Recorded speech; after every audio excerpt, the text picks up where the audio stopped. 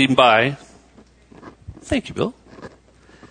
And he hurried to them and bowed low to the ground in front of them.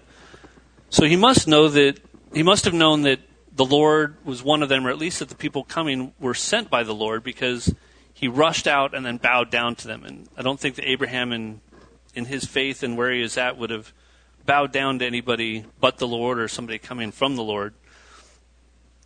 And at the same time, he ran out. He rushed to them from his tent.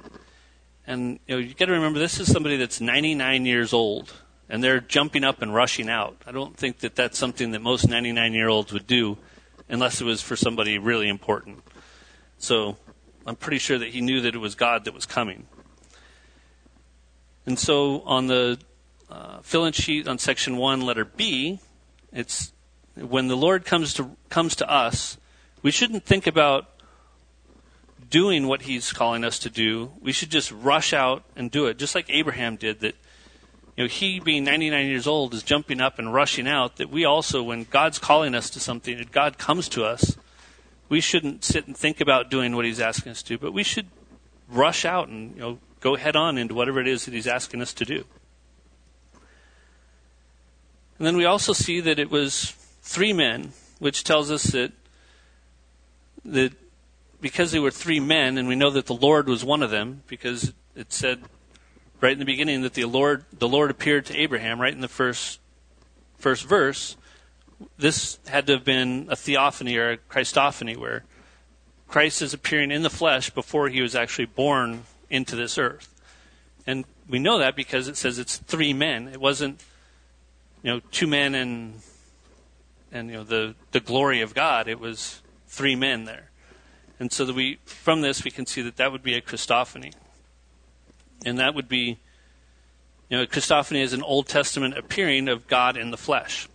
And that would be our section 1, letter C fill-in, where it says God appearing to man in the flesh in the Old Testament is known as a theophany or Christophany.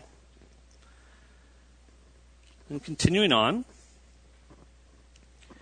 verses 3 through 5. It says, Abraham here offers hospitality to his guests, and he's kind of offering up a feast that they come, and he wants to offer some hospitality to the angels and to God that came to stop by. So he offers them some water to wash their feet and rest under the tree. That's pretty common in that time. People are out walking, and they're walking through the dust and everything. So you would offer a guest, some water to wash their feet so they get comfortable. And he offers them up some food. So he says, get something to eat and be refreshed, and then go on your way. And from this, I get the feeling that Abraham knew that God wasn't just coming to talk to him, that there was something more that was going to be going on. Because when he says, eat something, be refreshed, and then go on your way, it's almost like he's saying, eat and go. And I'm pretty sure he wouldn't be trying to rush the Lord out. If God came to stop by your house and wanted to sit down and talk to you, I don't think he'd be like, well, let me get you some food so you can get out of here. It'd be, how long can I spend with you? What kind of time can we have fellowship here? But it would seem clear that Abraham knew that there was more going on than him just stopping by to see him. And so in verse 6, I'll go ahead and read here a little bit more. It says, so Abraham hurried into the tent to Sarah. Quick, he said, get 3 seahs of fine flour and knead it and bake some bread. Then he ran to the herd and selected a choice tender calf and gave it to a servant who hurried to prepare it. Then he brought some curds and milk and the calf that were prepared and set them before them. While they ate, he stood near under a tree. So here, they all agreed that they're going to have something to eat, and then Abraham runs off and kind of gets things started, gets things underway. So the first thing he does is he goes to Sarah and he says, get 3 seahs of fine flour. And the first thing to note on that is that he didn't say get 3 seahs of flour, but he said 3 seahs of fine flour. That when we look at this, he's giving something that's the best. He wasn't just giving ordinary flour. He wanted it to be, when we give God something, we want it to be our finest, our best, or something that we'd be really saving for a special occasion or something. And So that's the kind of thing, when we give something to God, we want it to be the best that we can do. And it'd be something that we'd be saving for like an anniversary or something like that. And, what bigger occasion could happen than, God showing up to your house and you're going to feed him. So that's the kind of offering that Abraham was giving. That's the kind of thing that we should do as well. That, what we give to the Lord should be something sacrificial, not just whatever we have left over. And so the fill-in on the section I, letter D, would be when we give offerings to the Lord, it should be our finest and sacrificial. And so with that, Abraham tells Sarah, make 3 seahs of flour worth of bread. So how much is a seah? A seah, I was looking it up, and it's a little more than 1.5 gallons. It's 1.66 gallons of dry volume of flour. That's for 1 seah. And so he's doing 3 seahs of flour, which is about a 5-gallon bucket of flour. So, go down to Home Depot and get one of those big orange buckets. That much flour to make bread. So you can imagine the amount of bread that he's going to be making. Now, that's a lot of bread if you're making a 5-gallon bucket's worth of flour of bread. And then he goes and gets a calf to prepare. So calf's probably going to weigh somewhere around, 400 or 500 pounds. It's a big animal. I mean, it's still young, but there's a lot of meat on one of those. You take all the bones out and everything. You look at what's there, and the 500-pound calf's probably going to give you, a couple hundred pounds of meat.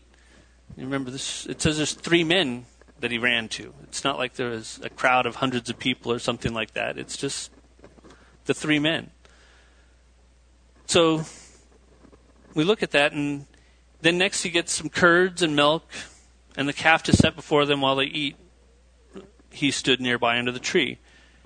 And so the word for curds here in the Bible, in the original language, is chema, which is also used to translate as butter or things related to cheese. So, curds might sound kind of odd to give as something, but if you think of it more like he's giving butter or cheese to go with all the bread, which they could certainly use plenty of that with all the bread that's going to be made. So he's going and doing all this work, and then you imagine the patience that he's expecting them to have just waiting for them.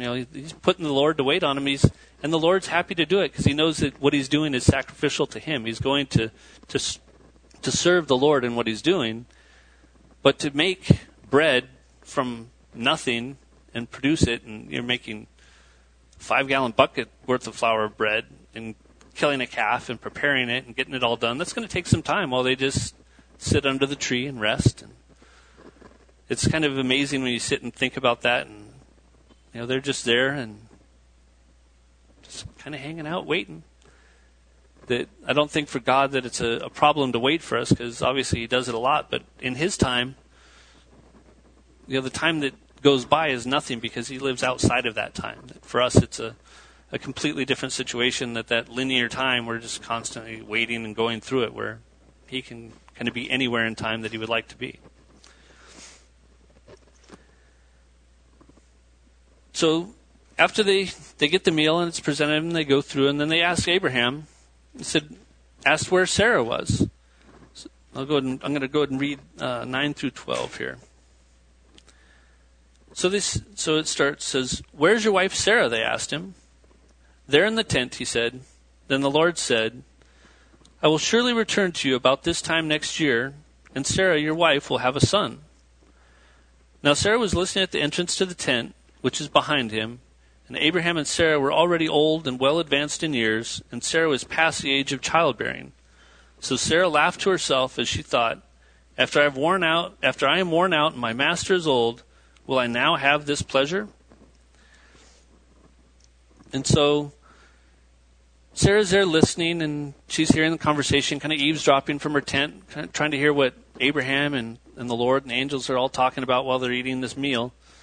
And she hears them say, this time next year, you're going to have a son. And she's thinking to herself, this is impossible. She's just laughing to herself on the inside because she's like, I'm 90 years old. I'm not going to have a baby at this age. Are you finally going to give me this pleasure at this age? It's comical to her. And so she just laughs. She doesn't laugh out loud, but she laughs to herself. And, she just can't imagine having a child within a year. And to imagine having a child at 90 years old and just dealing with all the things of an infant just is kind of baffling to even think about. And me and Mercedes are some of the older parents at DJ's school. And we look around at a lot of the younger parents that are there, and I look at them, I think, they have so much energy to be running around and doing activities and playing and all the things that you're doing with young kids. And, at my age, I go play soccer with DJ, and I'm afraid I'm going to, twist an ankle or hurt something. And, I worry about those things. When I was younger, I didn't worry about any of that stuff. You just go out and do it, and, you pretty much feel like you're indestructible. And, at my age, I start to worry. I can only imagine if I was, 90 or 99, how am I I can't even imagine the thought of taking care of a young child at that age. So it's just amazing to put yourself into that situation. Imagine how that would be. And so, again, Sarah laughed to herself and at the thought that she was going to have a child within a year. Then the Lord said to Abraham, "Why did Sarah laugh and say, 'Will I really have a child now that I am old?'" And so God then said, "Is anything too hard for the Lord?" And then he restated once again that he would return at the appointed time next year and Sarah will have a son. So when God restates things, and it happens a lot in the Bible, things are repeated, 2 or 3 times or more. And when God's repeating things to us in the Bible, he wants to, get our attention, wants us to pay attention to it, to take heed of his words. It's something where if you read it once, it's, God's word. We should listen to it and pay attention. But if he starts repeating himself to us, we need to take note. That's something we need to really pay attention, that he knows that we're not giving it our full attention, that it's something that just because it's his word, we're not necessarily listening, and that's why he's repeating it so that we get it.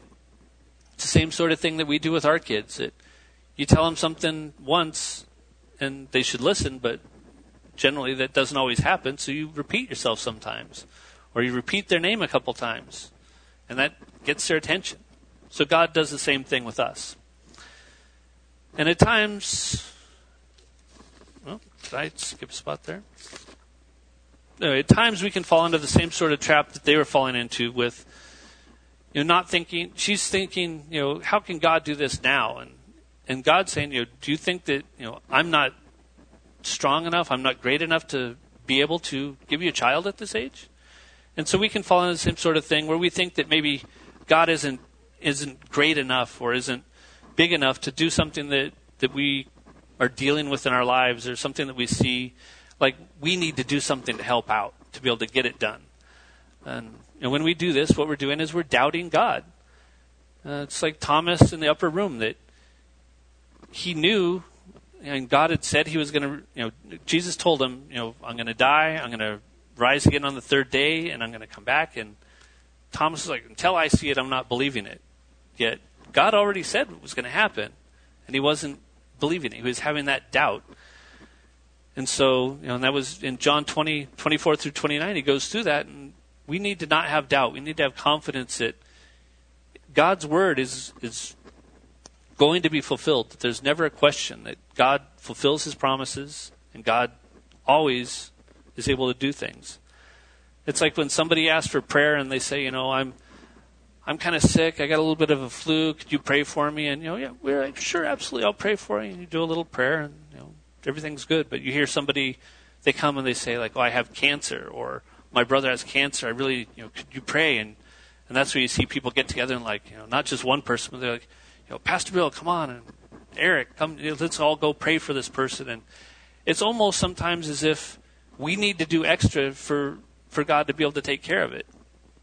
And it's not bad for us to gather together and pray more than one person or anything, but sometimes we could fall into the trap where you think that we need to do more for God, when God looks at the situation and says, a flu, cancer, it makes no difference to me. It's just healing somebody. It's all the same. It doesn't take any more power from him to do one or the other. It's just a healing. He has the ability to take care of anything that we could possibly need. If it's in his will, it will be done. And so the fill-in on the sheet on section I, letter E, is going to be, nothing is too difficult for the Lord. That he can do anything. So here, Sarah was scared, and so she lied, and she said that she didn't laugh. Even though she had only laughed to herself, she still had laughed. And it says, then he said to Sarah, "Yes, you did laugh." And it wasn't really a question or an argument, and God wasn't speaking there as, like, "Are you sure you didn't laugh?" or anything. It was just a simple statement. Yes, you did laugh. Just to correct her so that she would understand that he knew what she was saying. Even though she didn't speak it, it wasn't audible, he still knew. And God can still hear our thoughts as well. He knows what's in our heart, and which can be, according to Jeremiah 17:9, deceitful and wicked. That, depending on the translation you look at, it's one of those two, or others that are just as bad. And when he sees us, speaking things, or even in our heart speaking things, it's possible he's going to correct us, just like he corrected her. It's not a punishment. It's just simply kind of putting you back on track, like a reminder, like, I know what you're thinking. I know what you're saying. All you need to do is just be honest with me. We don't need to lie in our prayers or anything. It's simply trust in God. He sees everything. There's no reason to try to hide anything and let our pride get in the way and think that we can have anything that's worth offering up to God. That we're all bad. We all sin. We all have deceitful hearts and wicked hearts, and God knows that. And it's through the blood of Christ that we're able to come to God.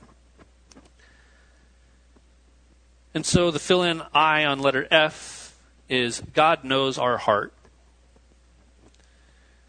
And that kind of finishes up the first section of 18. And now we'll move into the second section, starting at verse 16. I'll read a little bit here. When the men got up to leave, they looked down toward Sodom, and Abraham walked along with them to see them on their way. Then the Lord said, "Shall I hide from Abraham what I am about to do? Abraham will surely become a great and powerful nation, and all nations on earth will be blessed through him. For I have chosen him so that he will direct his children and his household after him to keep the way of the Lord by doing what is right and just, so that the Lord will bring about from Abraham what he has promised him." So here it says, so as they're getting up to leave, they were looking down toward Sodom, and Abraham walked with them. Then the Lord said, "Shall I hide from Abraham what I'm about to do?" And the word hide here is used in different places in the Bible. The same original word is also used as conceal or to cover something, like to protect it. Like maybe you're covering your barbecue with a cover or something, like to protect it from something. And so, God may have been saying here that he wanted to protect Abraham from the loss that he could be looking at, because he could know that Lot's down there in Sodom. We kind of know that Abraham knows more is going on than just God coming to visit him, because he was kind of like, eat and then go on your way. He knows he has things to do, and he's walking with them down, looking down towards Sodom. And Abraham's got to know what's going on in Sodom, how horrible of a place it is. His nephew Lot's down there. And Tom will get more into it next week when he goes into 19, I'm sure. But Lot was sitting at the gate. Not just everybody sits at the gate of the city. It's the people that sit at the gate of the city are people that are leaders in the community and judges in the community. And so he obviously had some kind of a principal role in that city just because of where he was at and what he was doing. And so Abraham kind of knows, I think, what God's going to do. And so God might be talking about, maybe I don't want him to think that, Lot's going to die here, and kind of cover him and protect him from that loss. And then continues on that says, Abraham will surely become a great and powerful nation, and all nations on earth will be blessed through him. And indeed, all nations on earth are blessed through Abraham, as Jesus comes down through the lineage of Abraham, that we're all able to be blessed through that. That we look back at that genealogy, and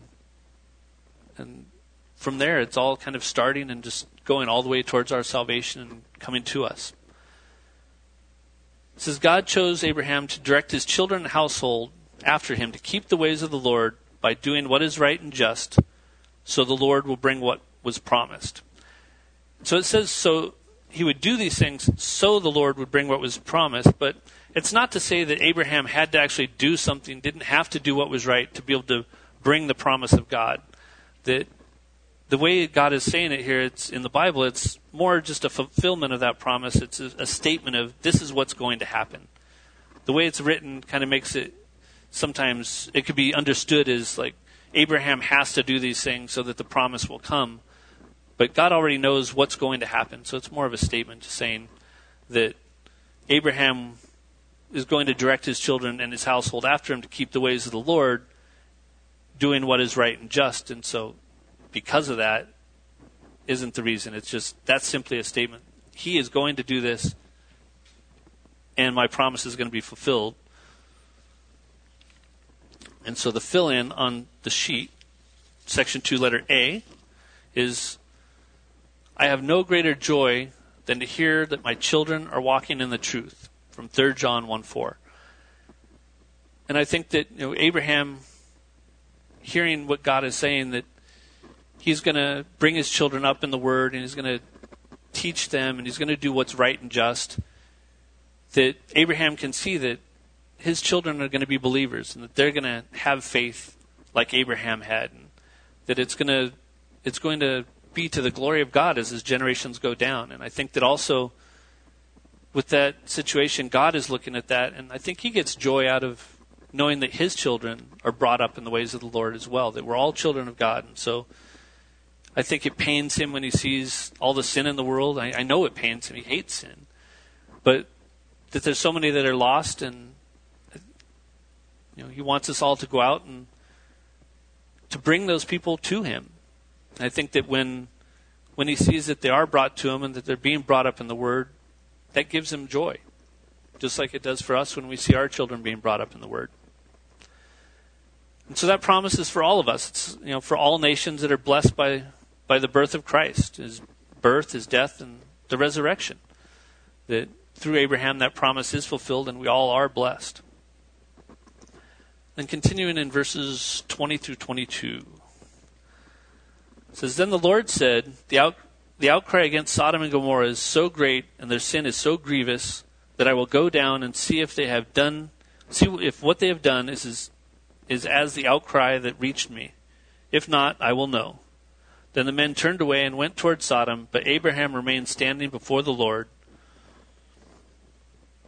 And so here God's speaking about the outcry against Sodom and Gomorrah, and he's referring to the sins of the nations, which I'm sure Tom will definitely go into more in depth when he gets into 19, so I'm not going to get into those too much, but that's kind of what he's referring to there. And then the angels left, and Abraham stayed behind with the Lord. So just the two angels went down, and Abraham was there just with them and kind of standing there looking down. And this is where Abraham starts like, I'm going to try and plead for this nation down there. I want Sodom to be protected. I don't want them all to die down there. That he starts to kind of try and bargain with God over this one. And so Abraham starts to question God about sweeping away the righteous with the wicked. So let's go to 23. It says, Then Abraham happened to approach him and said, Will you sweep away the righteous with the wicked? And then he gets into the numbers there. And so Abraham starts off, he's trying to bargain it out, and he's setting up his argument as he's talking about sweeping away the righteous with the wicked, setting up his argument to try and save Sodom. And God already knows how many righteous people are in Sodom, and there aren't many. It's a pretty small number. So in verses 24 through 32, Abraham starts to have that conversation. He's like, so with 50 righteous, if there's 50 righteous people down there, will you spare the city? And he asks, and God's like, sure, yeah, for 50 righteous people, I'll spare the city. And then so Abraham starts feeling a little bit more confident. He's like, okay, well, if you'll spare it for 50, how about 45?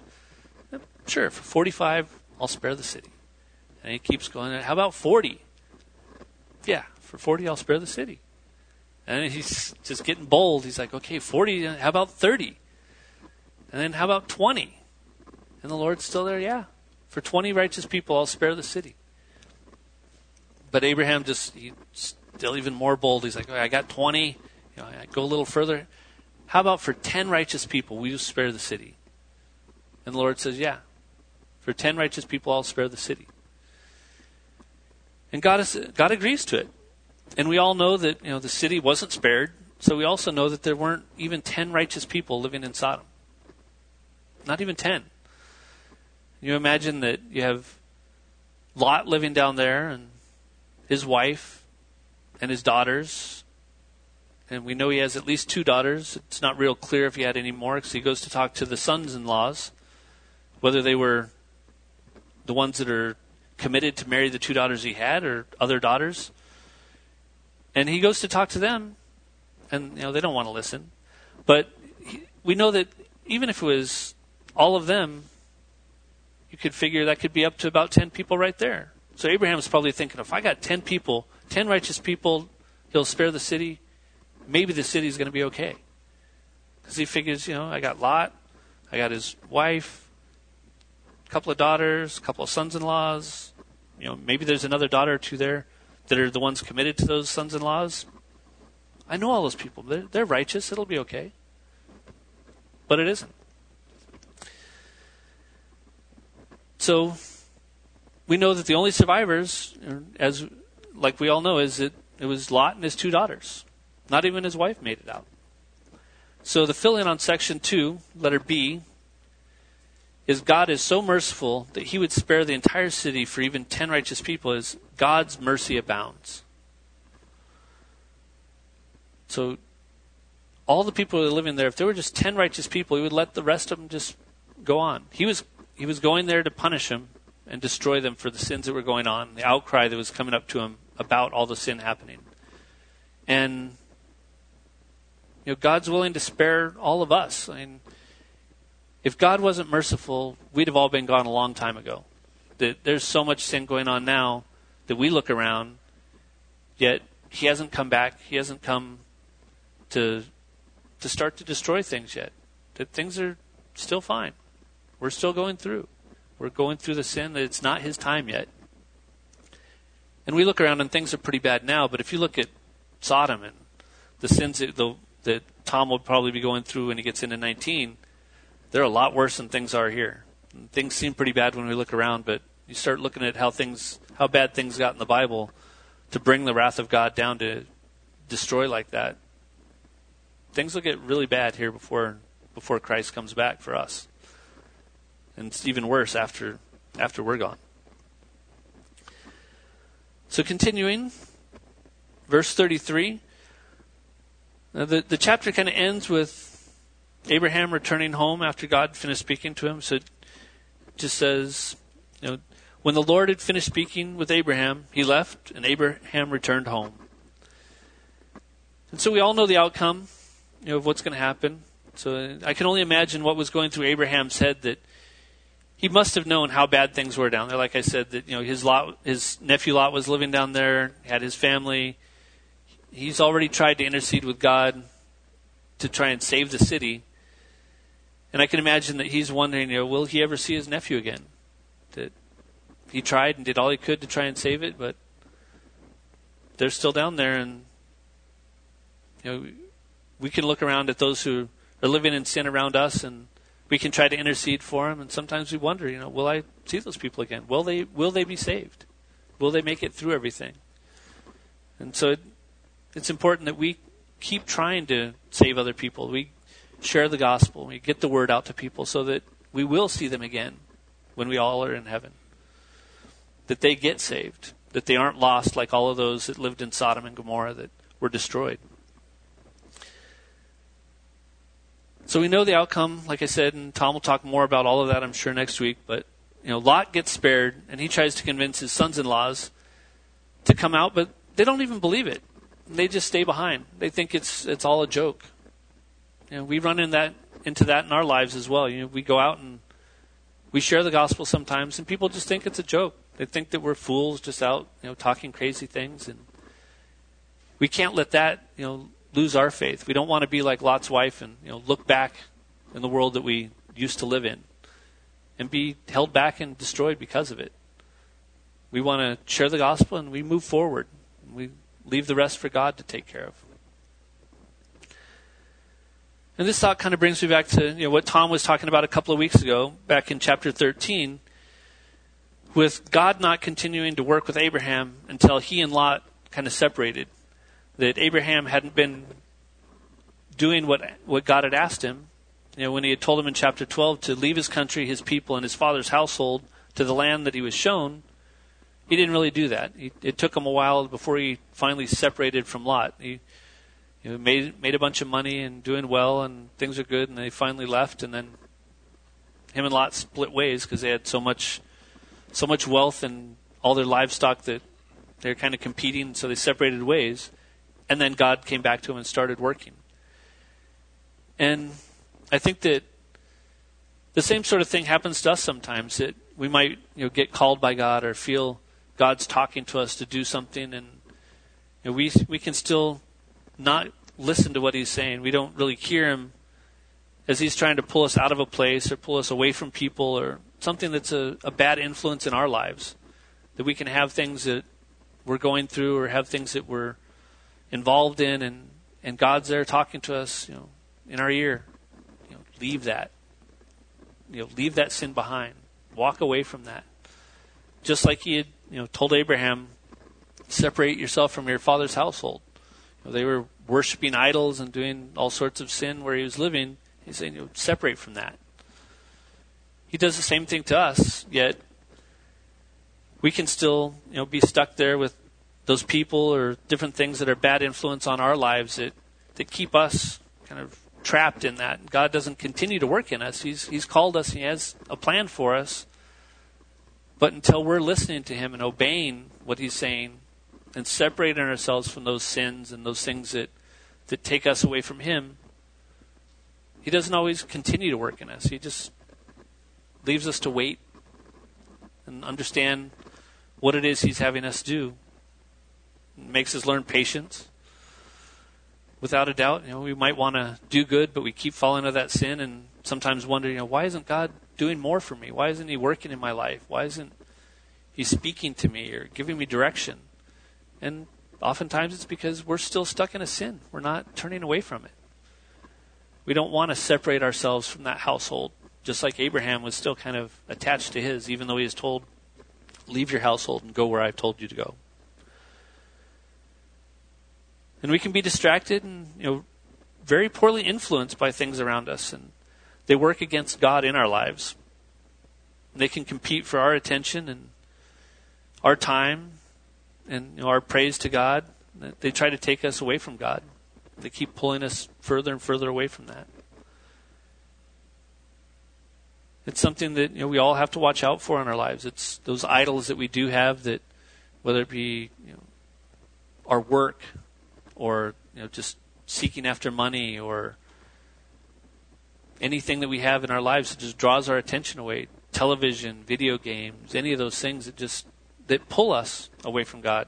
Those are those things that we need to kind of look to separate ourselves so we can focus on God, that they don't steal God's time away from us or our time away from God.